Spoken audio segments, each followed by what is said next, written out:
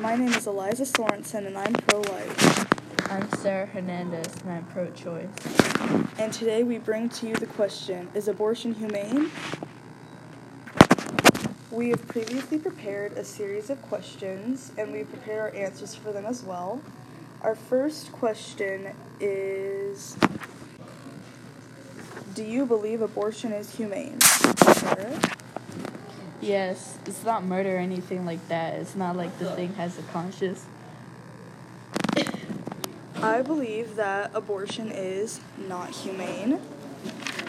Our second question is, are you a feminist? And I would say that I am. Sarah? Yes. Our third question is, how do you think sexism and abortion are related? It's a disturbing trend that many have noticed, and we've decided to talk about it in this podcast, so lucky you. Some people may believe that women are being sexist when they are anti-abortion simply because they believe that sexist men think that they should all be pregnant, which doesn't make sense to me at all.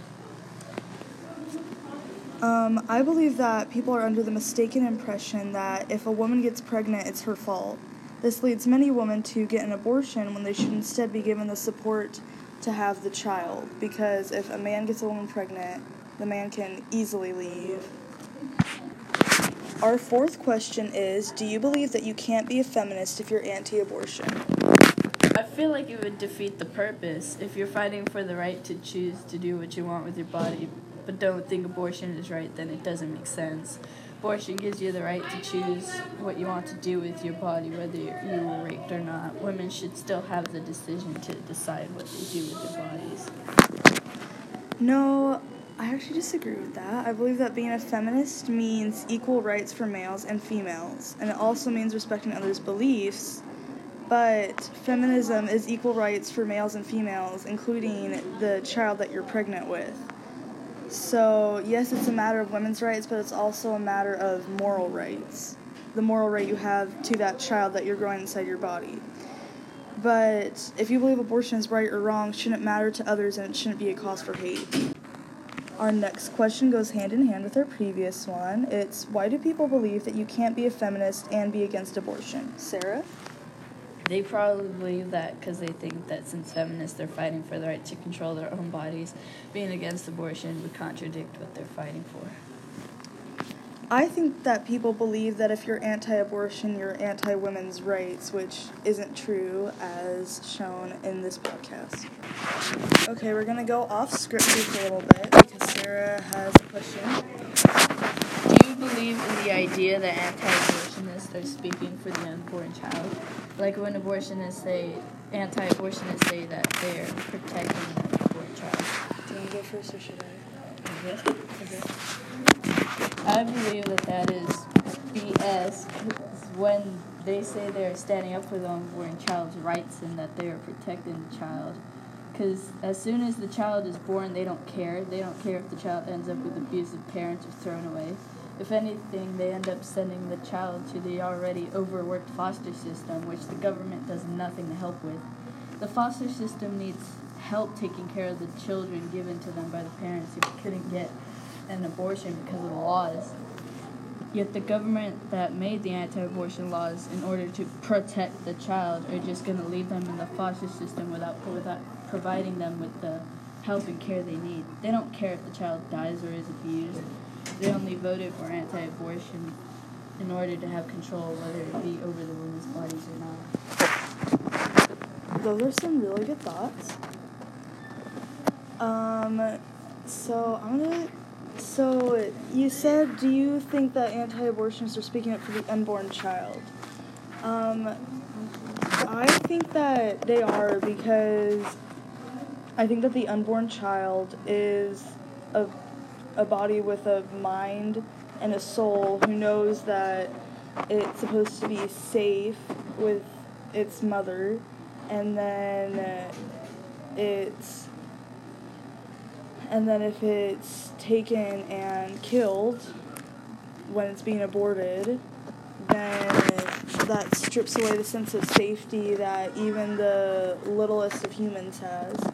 And about your points with the foster care system, It may be overworked, but I think that's because it's very expensive to adopt, obviously, because you need to pay for medical bills and stuff.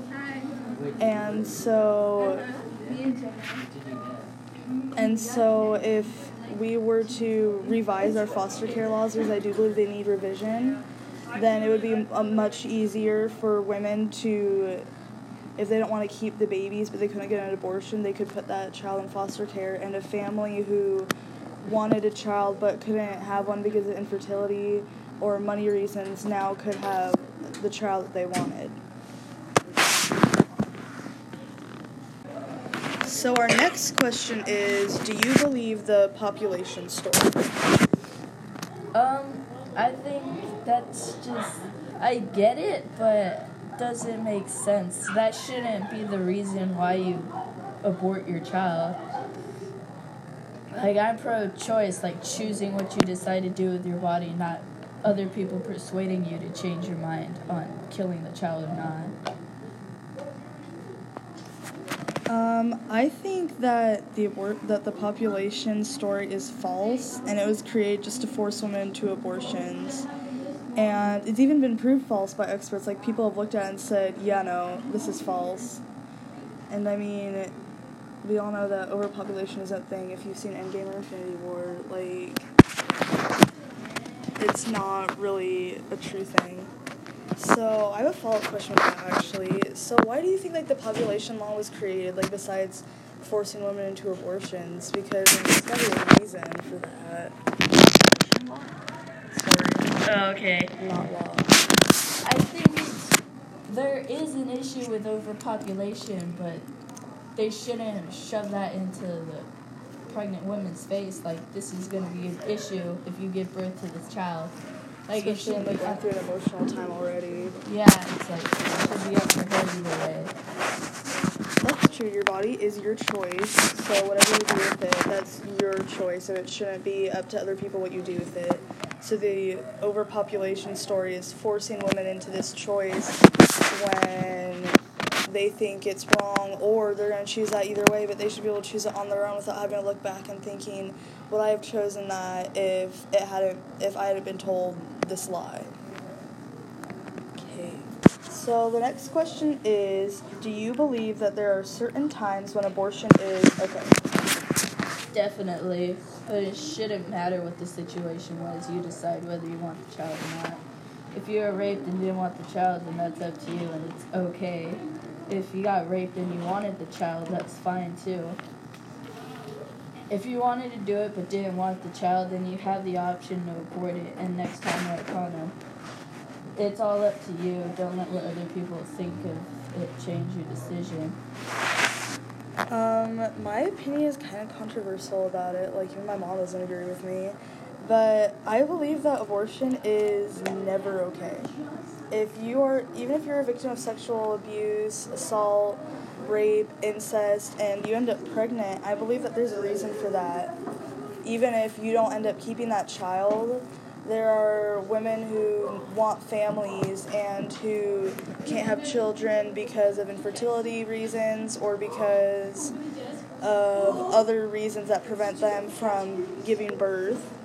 And if you don't abort your child and if you put it out into the foster care system, there is a risk with that. There is a gamble because there's always a chance that something could go wrong. But there's also the chance that something could go really, really right, and that child can end up with a family who will love and support him, and that child could go on to do amazing things. Okay, so our next question has to do with infanticide, and infanticide is different from abortion because abortion is the removing of the child from the uterus, and infanticide is the killing of the child after it's born if the abortion has failed. So, our next question is, do you believe infanticide is an okay alternative to abortion? No, the thing is already here, so might as well just put it up for adoption. You already went through the pain of having it, so just give it up for adoption and hope for the best. Yeah, infanticide is definitely murder. Abortion is kind of in the gray area, but infanticide is definitely the killing of an innocent child. Okay, so we each have some stories, personal or from interviews that we have. So Sarah gets to go first. This lady named Laura is a mother of 3 and has a number of health issues, including it's a tumor in her upper intestine and uterus abrasions.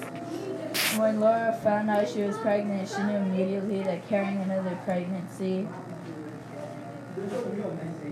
to term was not an option for her. She had a hemorrhage while giving birth to her last child, and her sister, who also had lupus, had died after giving birth. Laura didn't want to risk dying after giving birth to that last child and leaving her other children without a parent, so she decided to get an abortion.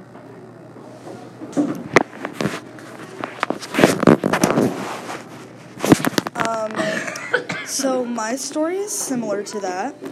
So the story didn't give names. I got it from priestforlife.org. So this story tells me the point of view of a child who was almost aborted. Her mother was over 40 when she got pregnant with her, and her friends all told her it was ridiculous that she was pregnant at that age because the baby could be mentally ill, or she or the baby could have health issues due to this pregnancy. So her friend convinced her to get an abortion, and so she aborted the baby and found out it was a boy, but she was still going through the symptoms of pregnancy, so she was very confused. So she went in, and they told her that the abortion had only aborted one baby, and it was twins. So she ended up giving birth to the other twin, and she immediately knew after she aborted the baby that she had made the wrong choice, and she said that she wished she had let the baby live and she said she shouldn't have made that choice due to peer pressure.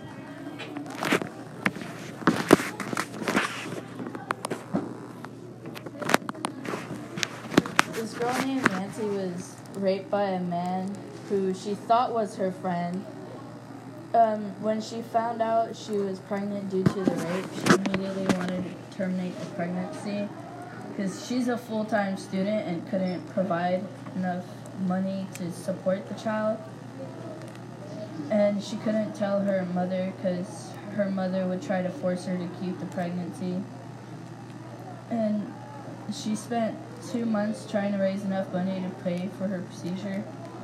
And she had to pawn a lot of her stuff and even ask for her rapist for money to support the child, but he refused, so she ended up saving up for an abortion and ended up getting it successfully. So my next story is a personal one from a woman I know. I'm not going to give names just in case, but she struggles with infertility and she can't have children. So after she got married and she discovered this, she was devastated. She had always wanted to be a mother, and now that she couldn't have children, she thought that dream was ruined. So she and her husband decided to go into adoption half-heartedly because they knew it would take too much money, and they weren't sure how they would be able to care for children who suffered intense emotional trauma and in some cases physical trauma. And she ended up finding a 16-year-old pregnant woman who was going in for an abortion. And she talked to her, and she ended up deciding, along with her husband and this young mother, that she wanted to adopt this baby that this young woman was about to have. And so instead of going through with this abortion, the teenage mother ended up carrying the pregnancy to full term, and she had a baby boy. And my friend adopted him, and she did this again with another pregnant woman who was considering abortion, and she adopted her son as well. And so she ended up with 2 loving sons who are now raised in a beautiful, kind, loving home, and who have a much better life than no life at all.